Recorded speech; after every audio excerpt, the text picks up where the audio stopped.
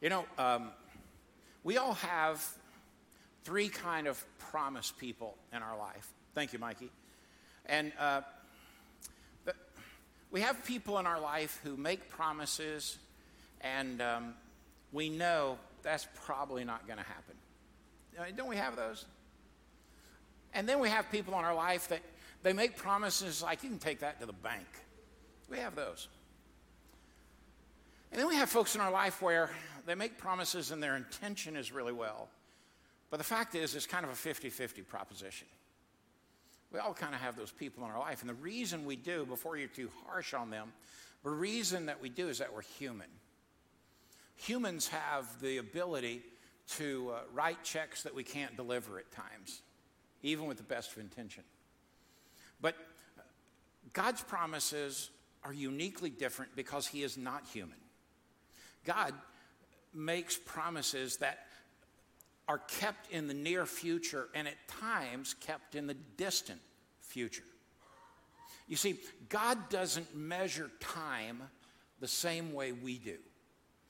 When we make a promise, it's usually assumed or attached with time deadlines. It's like we make a promise and we'll say, yes, I'll do that. And then when you don't do it, if the assumption is that means right now, then you've blown it. Are you with me? God makes promises, but they're always on his timing, not our time. And that's a big difference. You've heard me say for 10 years around here that God doesn't fit in my Apple Watch because what happens on that watch is I keep time. But God keeps timing. And so when he does that, his promises happen in his timing. Sometimes they're fulfilled in these wonderfully profound and eternal ways that we can teach about for decades. On the other hand, they are fulfilled in the little things that happen day by day by day in us, around us, for us, through us. But oftentimes we miss those promises because we're busy doing everything else. But here's the certainty that happens in the Bible, that sometimes and often, very often, one of God's promises leads to more promises. Now, to do that, it's the recognition that Jesus is coming, that we celebrate Emmanuel, God with us, coming to earth. Jesus is coming leads us to more Christmas promises from God. And so what we find is that it's wonderful that we celebrate the coming of the Christ child, but it's even more special that we can celebrate the fulfilled promises that come with him. So today, our teaching is in a space that doesn't feel very Christmassy. But when I read this text, I couldn't get past the fact that there's no greater Christmas message than the promises of Christmas.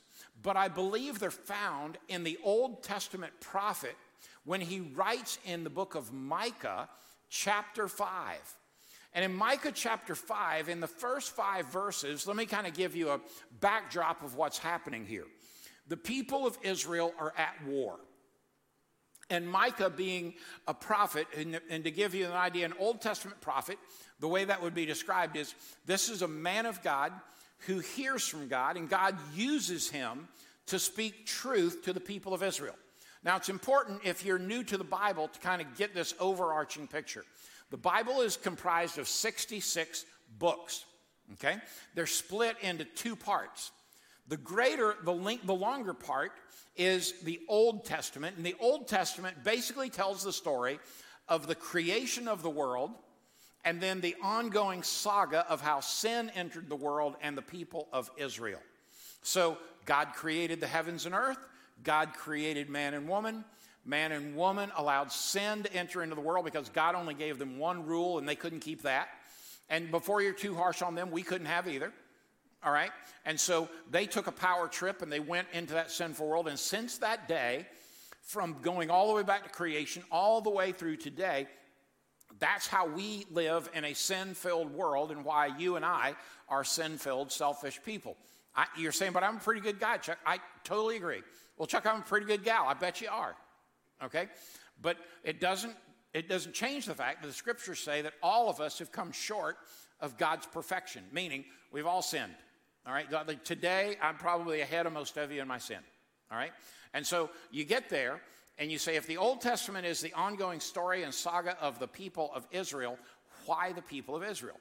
Well, Jesus came into this earth, into a Jewish family, into the people of the Jews. You say, well, why? That was God's choice.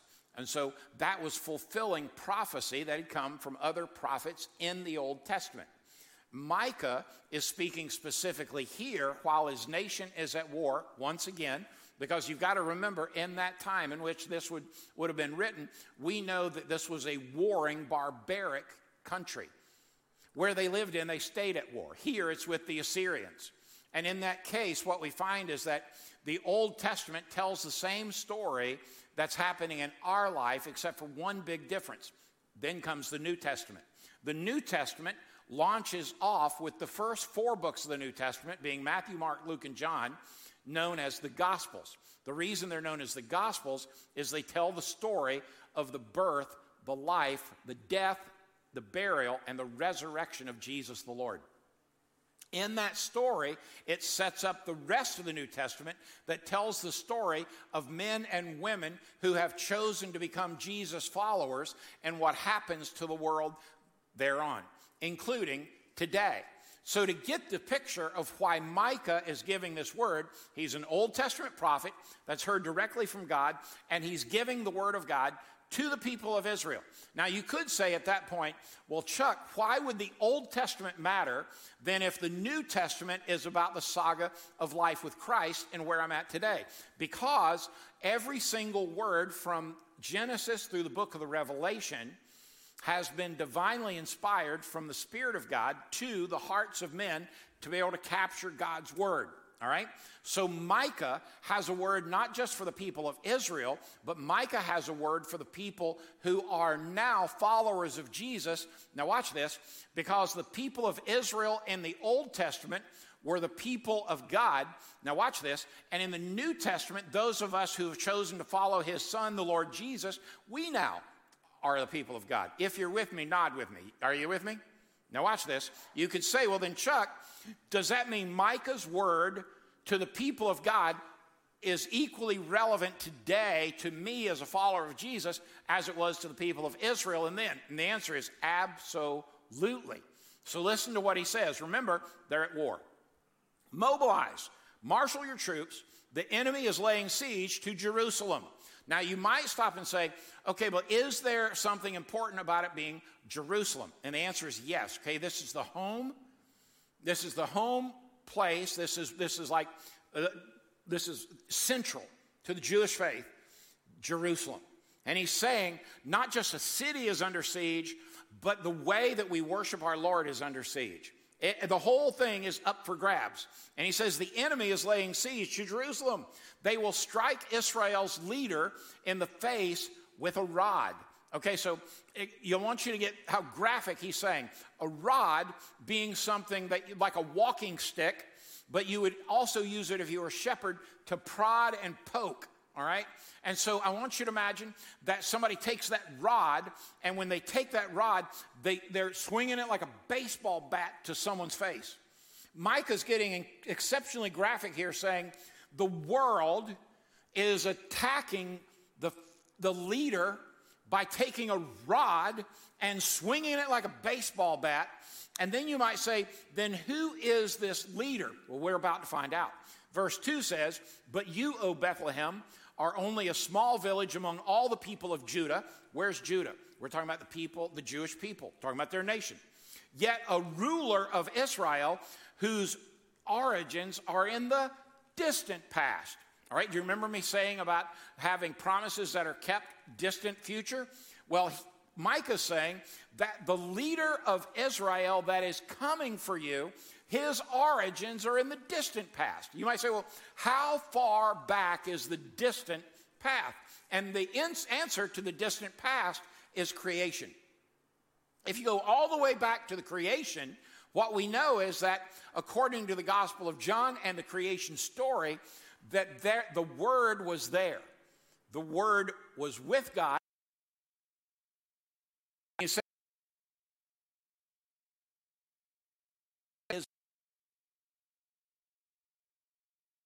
And you could say, so in the beginning was Jesus.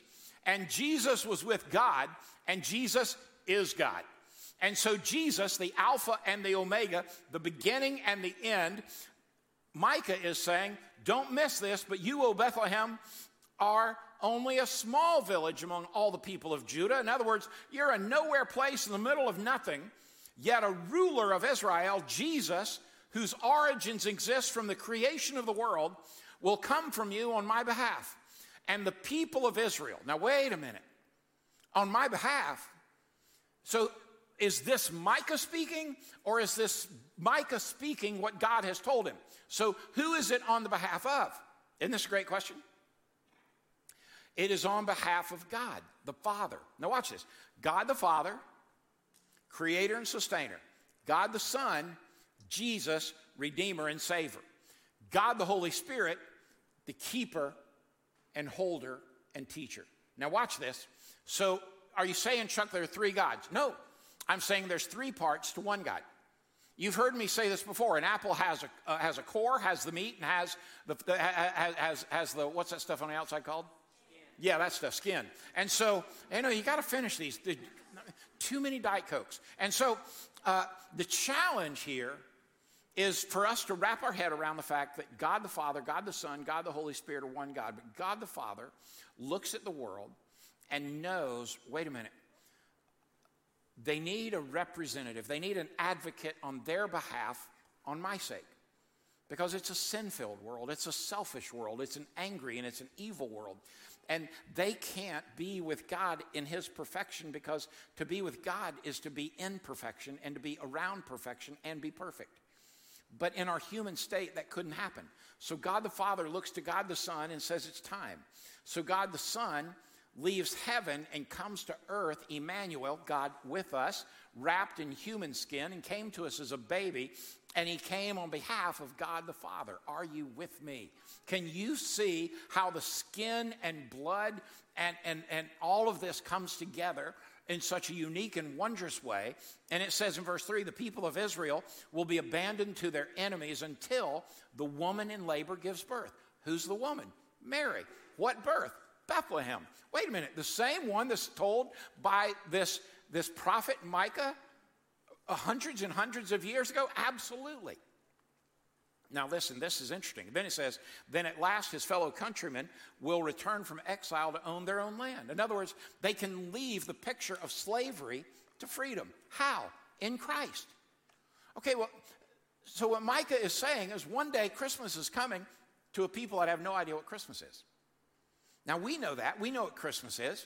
But I'm not sure we all understand what Christmas came for. So verse 4 says, and he will stand to lead his flock with the Lord's strength, and in the majesty of the name of the Lord his God. Then his people will live there undisturbed. That doesn't sound like us, does it? I mean, I don't know about you. I live disturbed constantly. I mean, all you have to do is try to drive from your house to the Mall of Georgia sometime between now and Thursday, and you will be disturbed. If you turn on Fox News, CNN, MSNBC, or any other news channel, you will be disturbed. If you listen long enough to the fish, you will be disturbed. Only because that silly song, Christmas Shoes, is going to play. And that greatly disturbs me. But now listen to verse 5. And he will be the source of peace. So when Jesus dies, when Jesus is buried, when Jesus is risen from the dead, he goes to see his disciples, and the first thing he comes to deliver them is he says, I've come to give you peace. Let me go back to where we started. Every soul needs to find a place of peace. Every soul, every mind, we all need peace. Without peace, we are never going to make good decisions, much less godly decisions.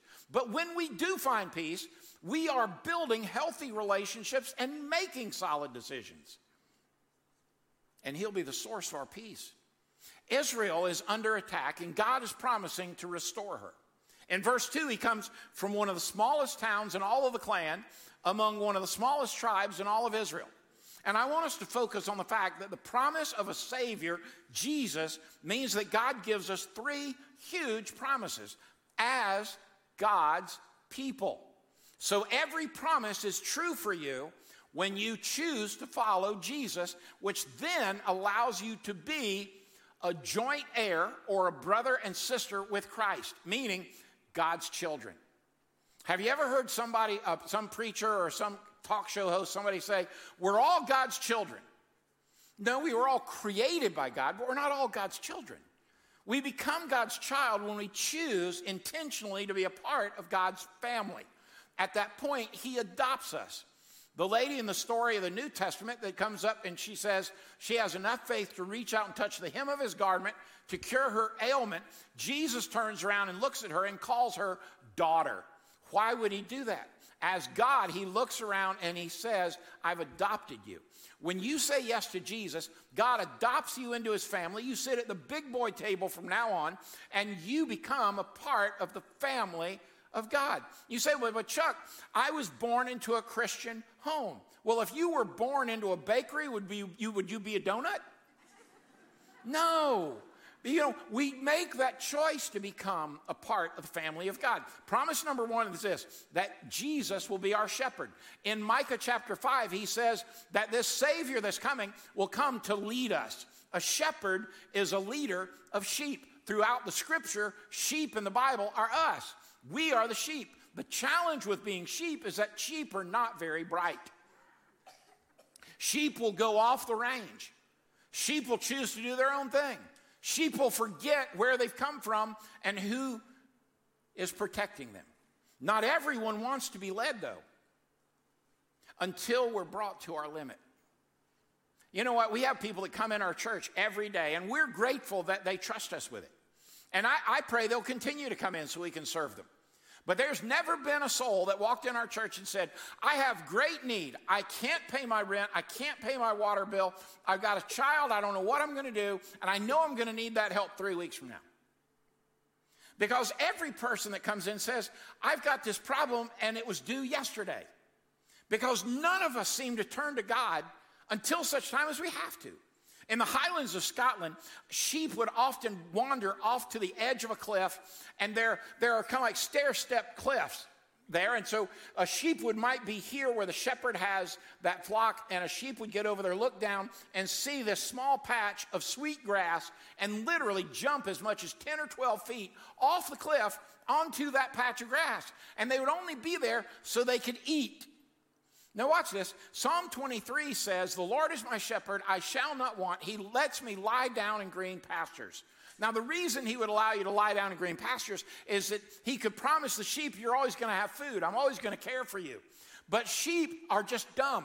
So wherever they're at, they eat like there's never going to be tomorrow. Now what's that a picture of? The picture is the sheep, being us, will jump off the cliff to find what we think we need, even though it's not safe for us. And even though it's not what the shepherd has for us.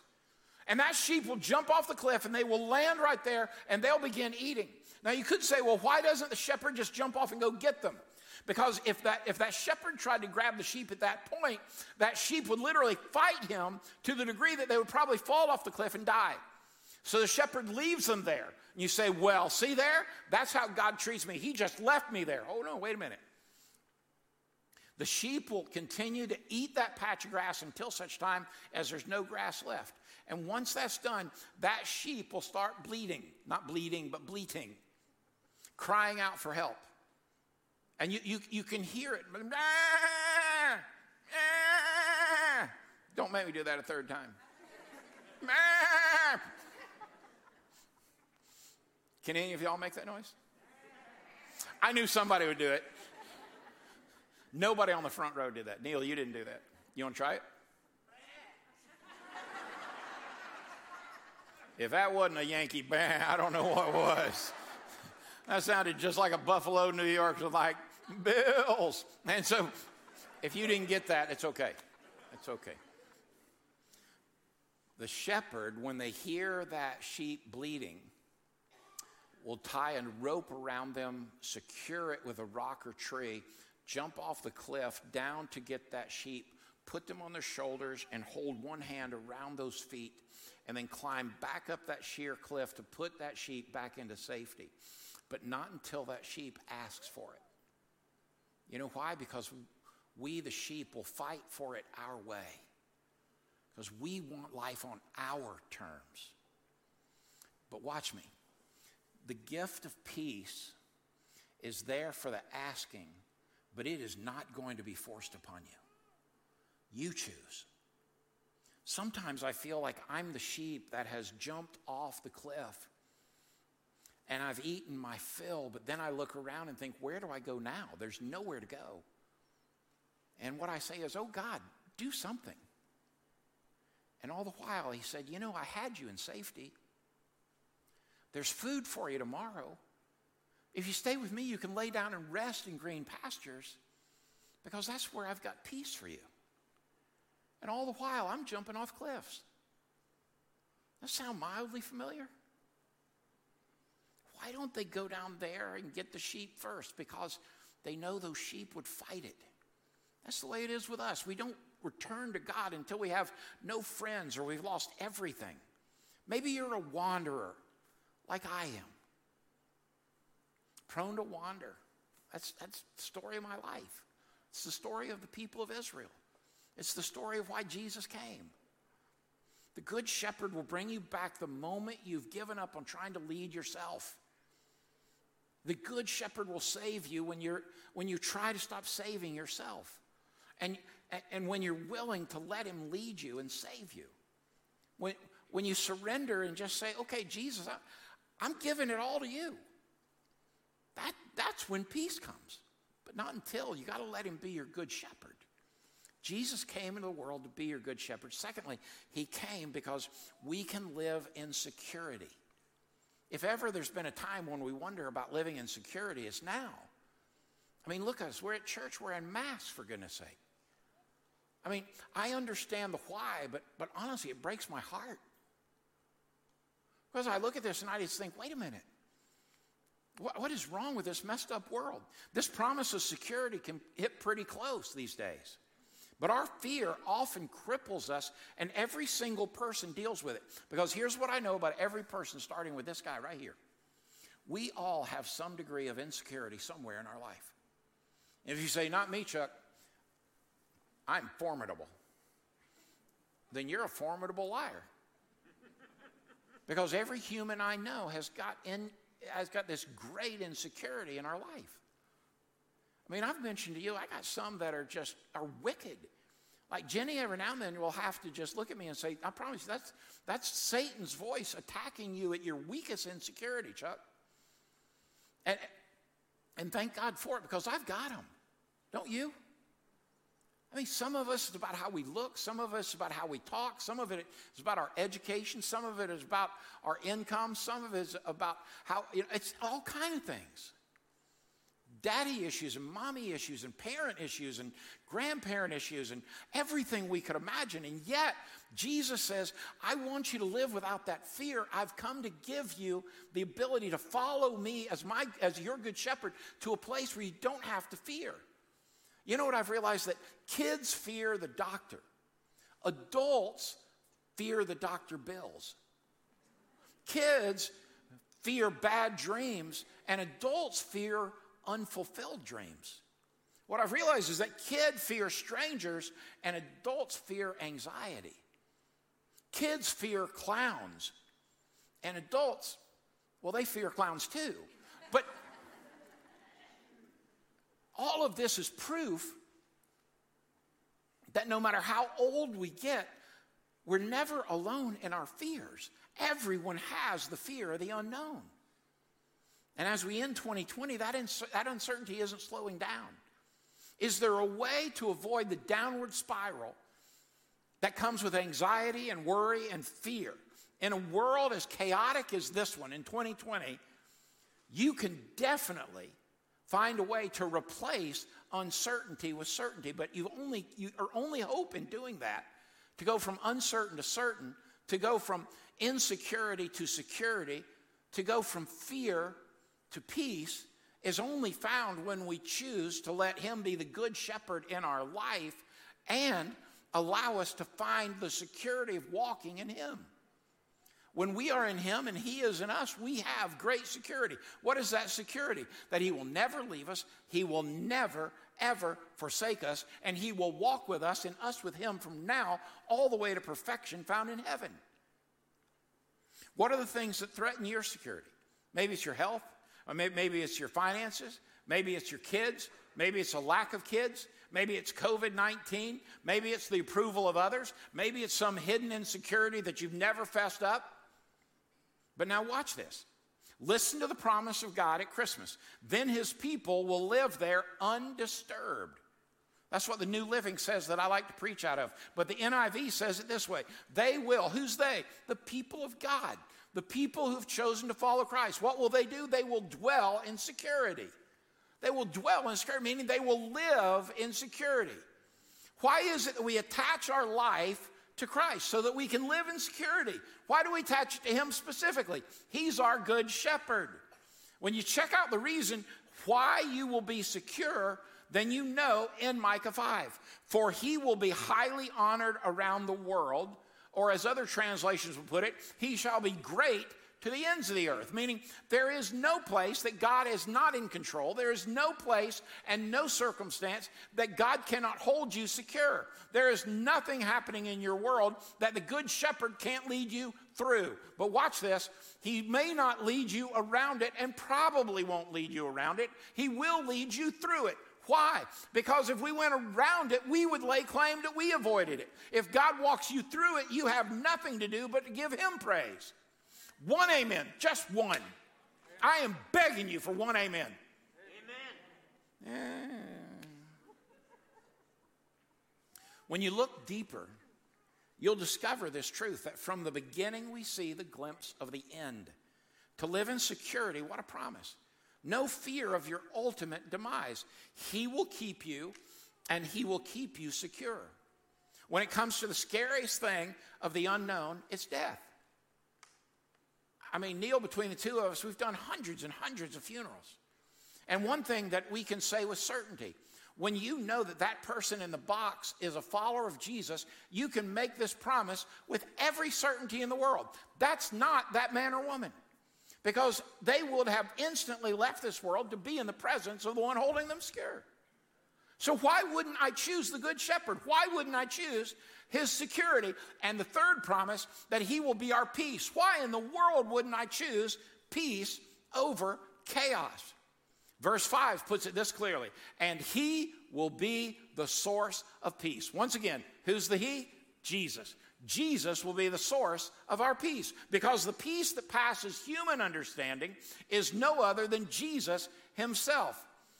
But that goes, watch this, that goes beyond our emotions. It goes soul deep. So you can't live spiritually healthy when you live on your emotion. Emotion is what causes us in a song that we like to go, ooh, ah, ooh, ah. But the peace that passes human understanding causes us in the middle of our conference room where we've underperformed according to our boss on a Tuesday afternoon at 4, on the Tuesday before Christmas, to be able to say, I know he has me. That's not emotion. That is certainty. Emotion can change like a flash. Certainty doesn't move. But it goes beyond that. We can't have peace with God without the forgiveness of sin. But God provides a way through the promised Savior, Jesus. Jesus came so that he could offer forgiveness, and with forgiveness, he could become our good shepherd, he could become our security, and he would give us his gift of peace. So why would Jesus come to do that? So that he could die, be buried, and raised from the dead to pay the punishment for our sin, yours and mine. You say, but wait a minute, Chuck. You mean Jesus came to do that? Absolutely. Because you see, there's no forgiveness of sin without the shedding of blood. And there was no blood left to shed that could take care of the world apart from God's perfect, spotless lamb. Who is that? Jesus. So when Jesus spread his arms and let those nails go into his flesh and his blood poured out, that blood was given for the forgiveness of your sin and mine. Come on. That is why we have security. That is why he's our good shepherd. That is why we can walk in peace. And that is why you ought to choose him. But if you don't, he's not going to force himself on you. Jesus, he may whack you across the head to remind you, but he's not going to force himself on you. The promised Savior ushers in every other promise of God at Christmas. Jesus, the only one. 2 chapters later in Micah, beginning in verse 18, it says this, where is another God like you, who pardons the guilt of the remnant, overlooking the sins of his special people? Who are those special people? People who ask him for the forgiveness of their sins. So, Chuck, you're saying that based on that Old Testament prophecy, in the New Testament world, I can call on Jesus and I can ask him for the forgiveness of my sins, and he'll be my good shepherd. He'll give me the security, and he'll give me peace. And I'm saying, yes, yes, yes, and yes. And this is why you choose Jesus. This is why he came. The promise of Jesus is that we can have peace with God. We can have peace in our life. We can have peace in our relationships. You say, well, I don't believe I can ever have peace with him. You can have peace within even when you may not be at peace with them. And that's where some of us have got to come to agreement. Because there's some folks out there you're never going to be at peace with, but your heart can be at peace with the Lord, and he can give you peace. But you got to choose him. You say, well, Chuck, there's no better week to pick Jesus than Christmas, right? Right. Because his promise is that he'll be our shepherd. His promise is that he'll give us security. His promise is that he'll give us peace. That God will meet every single need when we just call on his name. You say, well, Chuck, how do I call on his name? I mean, that's such a preacher talk thing today. How in the world do you call on the name of Jesus? Well, watch this. I had to ask the same question. Don't feel like you don't know the Bible because you don't get that. I mean, who in the world knows how to talk to God, right? Can I just say here, the greatest way to talk to God is the way you talk to anybody. God. You say, well, how do I know he's there? He's everywhere. I mean, there's no place you can go God's not. There's no place you can hide from God. I mean, the scripture says he's everywhere. So you just talk to God and you say, God, thanks for sending Jesus to die for me, to shed his blood for me, to be buried in that old tomb for me, to 3 days later shake off those burial cloths and push that rock out of the way and live and hang around for 40 days so that more than 400 people could witness your resurrection. And then thank you for going to heaven to sit by the right hand of God the Father right now, and you're praying for me right now. Thank you for creating a heaven for me when I choose you, and I'm calling on your name right now. And God, I don't even know what all that means, but I'm calling on your name right now.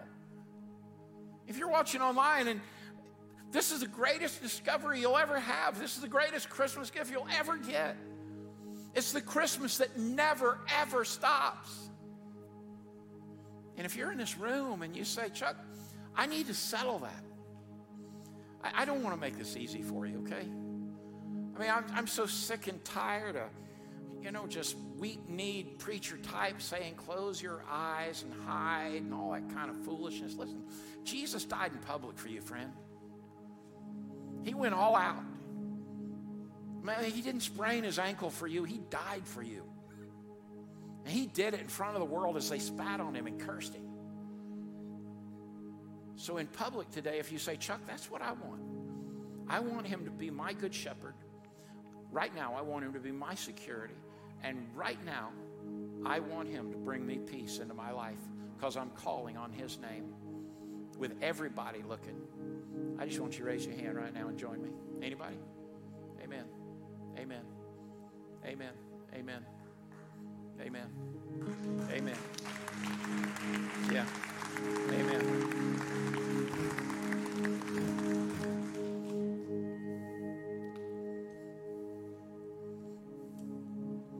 There is nothing. This is the greatest Christmas statement I think I've ever made. There is nothing that our God cannot do for you. I am living proof that God can take the most foolish things and allow them to be a part of something so cool with him. I have messed up my life in so many ways. I've made so many stupid decisions. I've hurt so many relationships over my years. And every time it's like I jumped off the cliff And Jesus wrapped that rope, and he came down, and he put me over his shoulders, and he held my feet, and he walked me back up, and he brought me to safety. And all I can say is, God, thank you. You still love me. Friend, listen, he still loves you. He didn't care where you've been, what you've done, or what you've become. He just still loves you. And all he wants you to do is walk with him. There's nothing our God cannot do. Lord, I love you. We love you. God, we literally just say, open up the heavens and pour on us your presence and your power and your goodness and your grace. Overwhelm us that you are our good shepherd, that every security we have in you overwhelms every insecurity we humanly have. God, we trust you to bring us peace in the middle of this chaotic world. Let us be a presence of your peace. Own the throne of our heart and cause us to put you in the highest priority of our life so that we might know that we know that we know who we know and what we know, that you are the Redeemer and the Savior of our life in this world. That you came. There is nothing that you can't do because of your power and your goodness and your grace and your mercy and all those things we ask in the name of Jesus, our Savior. Amen, amen, and amen. Worship with us before we go. Come on, church. Come on, church. Let's worship. Amen. Nothing. Come on, church. Join us, church. Come on, church. We'll praise the name that Makes a way. There's Nothing that our God can't do. Come on, church. Come on, get those fists going. Come on, church. There's not a prison Come on. wall he can't break through. Come on. We'll praise the name that makes a way. There's nothing that our God can't do. There's nothing that our God What do you can't need him to do this week? There's not a mountain that he can't That's right. Come on, church. We'll praise the name that makes a way. There's nothing that our God can't do. Oh, there's nothing that our God can't do. Woo! There's not a prison wall he can't break through. We'll praise the name that makes a way. There's nothing that our God can't do. Yeah. Woo. Hey, listen, that Jesus that came in that cradle, that little baby, when you let him go before you and make a way and make your crooked path straight, he just smiles and says, come on, let's go. When you let him go within you and bring you peace and joy, fulfillment and contentment, that Jesus, why, he looks at you and says, listen, child, I'm always good and you're always loved. Come on. And that Jesus, when life gets difficult and dark, he comes around behind you and you let him, he will pick you up and he will carry you, like we said a minute ago, not around your mess. He knows we take credit for it. So he walks us through it. And about halfway, you're thinking, come on, Jesus, I'm dying here. And he's saying, I got you. I'm your good shepherd. I got you. You're safe with me. I've got you. I'm going to set you down victoriously on your 2 feet at peace. And wipe away your tears. Kiss you on the forehead and wrap his loving arms around you so he can say to you, his brother and sister, my child, say it with me, I love you. I wish y'all go buy a bunch of junk in that store. Help us send some kids some money. And you know what else? I love y'all. I'll see you Christmas Eve. God bless you.